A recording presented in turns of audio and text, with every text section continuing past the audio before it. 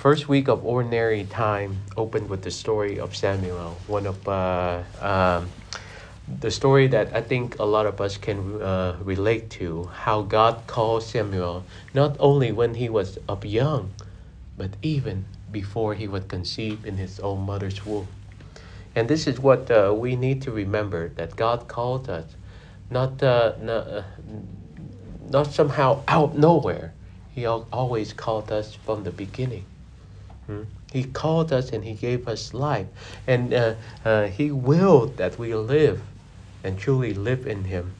So sometimes people think that to be a prophet is to somehow know things of the future, things that are secret, things that are somehow unique and not known by others. But to be a prophet is to simply listen to the Lord and speak the Lord and his life to others. And as we continue to hear the story of Samuel as he developed, grow up, we begin to also recognize that he was called by God first, and he had to enter into that listening stage, that formation stage, in order to begin to become the mouthpiece of God, to speak his message and to speak life to others. And so we're also called to do the same, that we speak life to others, but not with our own authority, but with the authority of God.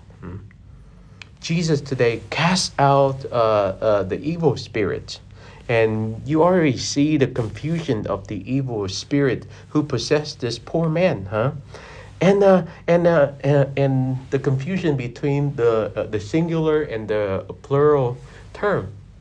He and we, I, because we know that the evil spirit, whenever they come in, it's not just one. Once we open ourselves up to one, many will come in and swarm us and take over our spirit, our soul, our mind, our life.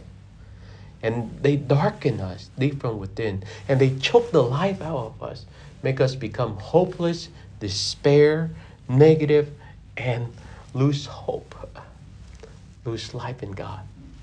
So we, at those moments, need to cast them out. Cast them out, again, not with our own power, not with our own ability, but cast them out in the name of Christ. In the name of God, I command you, be gone, right?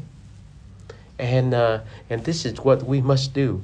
Don't play around. Don't open the door to things that are much powerful than us.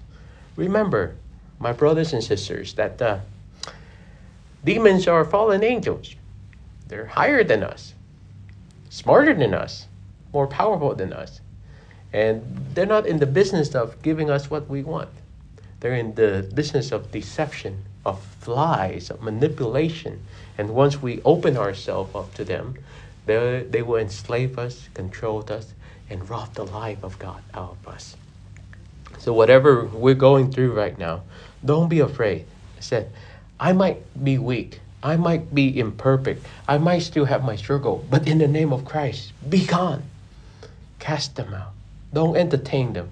Don't allow them to hold us down.